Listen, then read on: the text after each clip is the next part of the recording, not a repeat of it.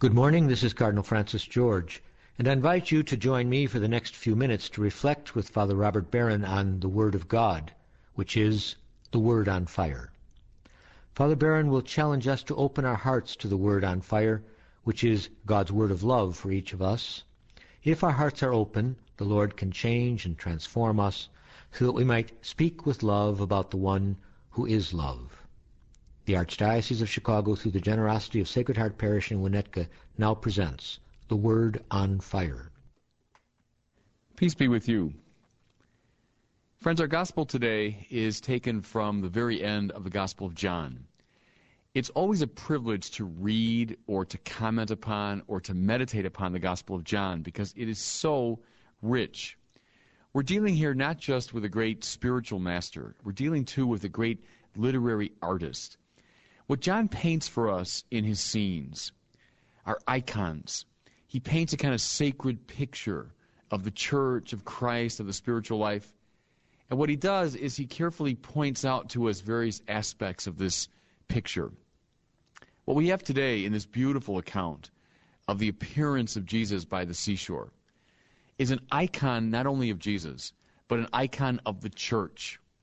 What I want to do is run through the sort of thicket of symbols and images that are part of this literary icon that St. John paints for us. Here's how he begins. Jesus revealed himself in this way. Together were Simon Peter, Thomas called Didymus, Nathanael from Cana in Galilee, Zebedee's sons, and two other of his disciples. Simon Peter said to them, "I'm going fishing." They said to him, "We also will come with you." Now here it's a very simple picture, but actually symbolically it's quite complex. Whenever you have the disciples in a boat, especially with Peter in the lead, we have an image of the church. This is the bark of Peter. This is the ark of salvation. They're on the lake. They're making their way across. This is the church now making its way through time and space. Another beautiful detail, and St. John never is casual about numbers. Numbers always have a symbolic significance. There are 7 people in the boat. 7's a perfect number. It stands for the completed cycle of time, the 7 days of the week. This is the church as it goes about its work over the centuries, through the completed cycle of all of space and time. Now, what are they doing? Well, as usual, Peter speaks for them. I'm going fishing. Christians, this is the task of the church. Jesus said, "Come, I will make you fishers of men." The church's job is to fish. The others, of course, say, "We'll come with you." There's the church in all of its variety, all of its complexity, but it's about one task. The task of fishing human beings, to bring them into the boat, to bring them into the ark of salvation. Now, the story goes on. So they went out and got into the boat. But that night, they caught nothing. Night is a powerful image in John. There's a man born blind, living in a kind of permanent nighttime. Jesus says, "I am the light of the world," and gives him back his vision. Nicodemus comes to Jesus at night and asks him questions. And what we hear in his questions are his ignorance. His ignorance. He doesn't know. He's in the dark. Then at the end of John's gospel, Judas betrays him. And John comments, "It was night." Night, darkness, they're always symbols in this gospel of the life away from Christ, the life in shadows and ignorance. So here they are, all that night they caught nothing. Something very powerful is being communicated here. Whenever the Church of Jesus Christ lives in the darkness or lives in the night, it will not be successful. Only when it orients itself to Christ, who is the light, will it be successful in its work. If it starts to rely upon secular wisdom, its own powers, its own wisdom and insight, it will not be successful. It will catch nothing. Nighttime is not the right environment for the work of the church. Now listen as John goes on.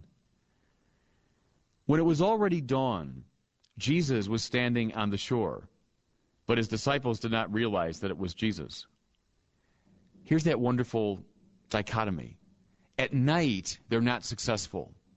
But at dawn, Jesus appears. Now, where does he appear? On the shore, and this boat, symbolizing the church, is out in the water doing its work. Imagine now Jesus on the shore, and rising behind him is the rising sun, the light. When the church looks to him and sails toward him and his light, it will be successful. Jesus says to them almost playfully, "Children, have you caught anything?" They answered him, "No." So he said to them, "Cast the net over the right side of the boat, and you will find something." So they cast it, and were not able to pull it in because of the number of fish. There it is. When they look to him, rely on his power, his mind, his illumination, then they will be successful in their mission. Christians, just kind of a side comment. This act of fishing is not characteristic simply of the high leadership of the church. These 7 people in the boat symbolize not just bishops and priests and cardinals. They symbolize all of us. All the baptized have this mission. Someone said to me once, until you've replaced yourself as a priest, you've not been successful. That's a terrific challenge. Until I've found someone who will take my place as a priest, I've not been successful. I'd like to broaden that out and address every one of you listening to me. Until you've replaced yourself as a Christian, you've not been successful. Until you have fished someone into the boat of Jesus Christ, you've not lived up to your baptismal requirement. This is all of us. And we have to look to the light of Christ if we're going to do it well. Now, they bring in all of these fish. And the disciple whom Jesus loved said to Peter, "It is the Lord." This is terrific. Often in the Gospels, we have these moments of epiphany, these moments of manifestation and recognition, when suddenly we see, or the disciples see, that it's the Lord. Do you remember in the story of the road to Emmaus? In the breaking of the bread, they see him, they recognize him. Well, here's another example of it. John, the beloved disciple, sees and recognizes Jesus precisely in the act of bringing in this great catch of fish. When do we sense the Lord alive in our presence? As the road to Emmaus story has it, in the breaking of the bread, in the Eucharist, yes. But now, as this story has it, when we do our apostolic work, well, enthusiastically, with focus, and with Christ in our minds and our eyes, then we will recognize him. Where is he alive? In our apostolic work of gathering the nations into the boat. Now what happens next? When Simon Peter heard that it was the Lord, he put on his garment, for he was stripped, and he jumped into the sea. One of those little details seems almost comical on the surface. Here's Peter, he's naked in the boat, and he throws on clothes and comes to Jesus. And you wonder now, why did St. John include this little odd detail? Well, he's a great literary master and a spiritual master.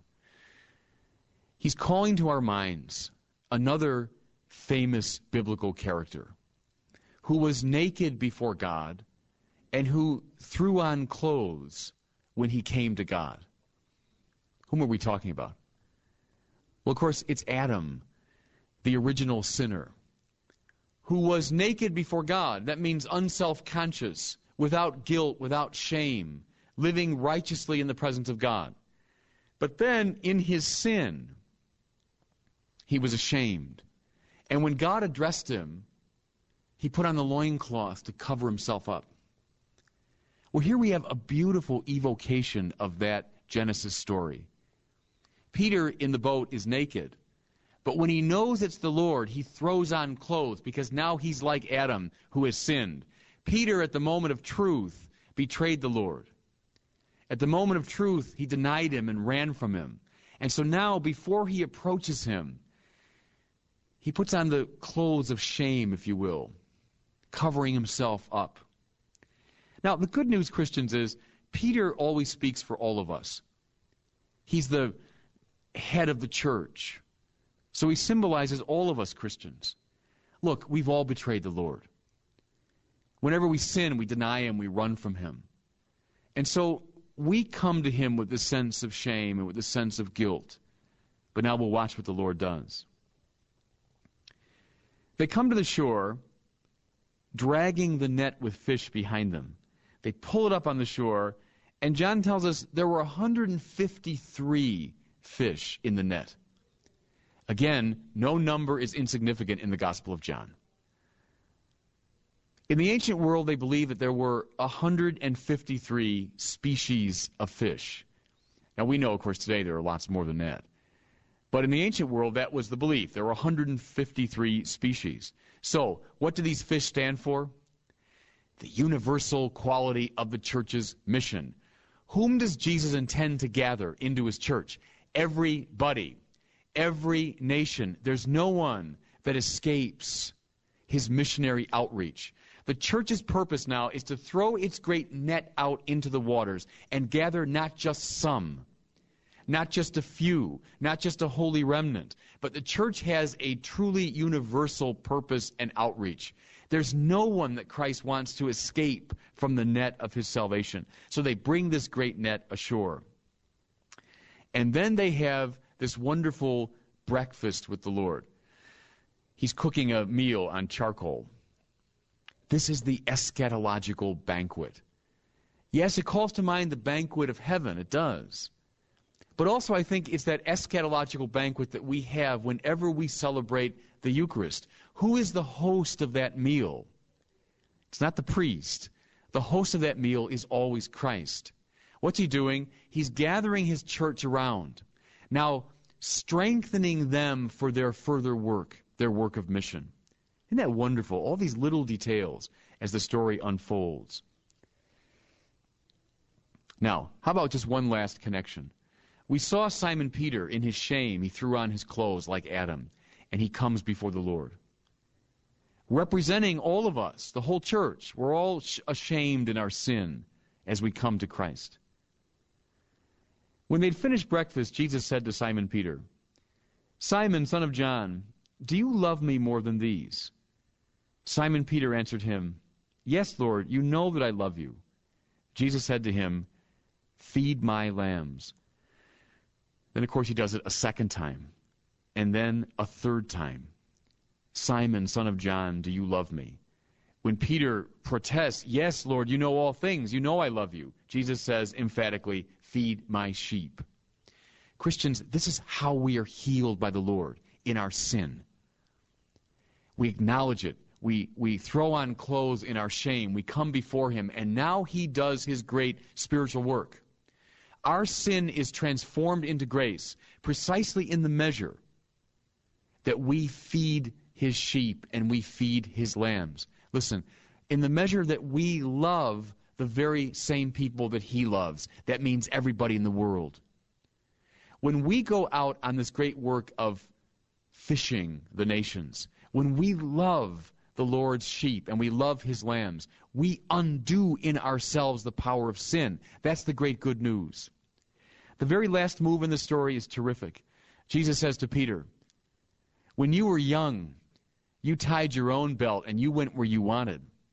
But when you're an old man, somebody else will tie you up and take you where you do not want to go." This is great good news. When we were young, we tended to live for ourselves. That leads us to sin. The final move of the risen Lord is to say, your life, Peter, is not about you, but you will come to fullness of life precisely when you let go and allow God to draw you and God to move you. Christians, in all these beautiful symbols and details, this story from St. John shows us what the Church of Jesus Christ looks like and what it does. God bless you. I hope that you were moved today by the Word on Fire. I pray that together we might become a people on fire with love for God and neighbor here in Chicago and wherever these words are heard. Until we join Father Barron again next week, I'm Cardinal Francis George. God bless you.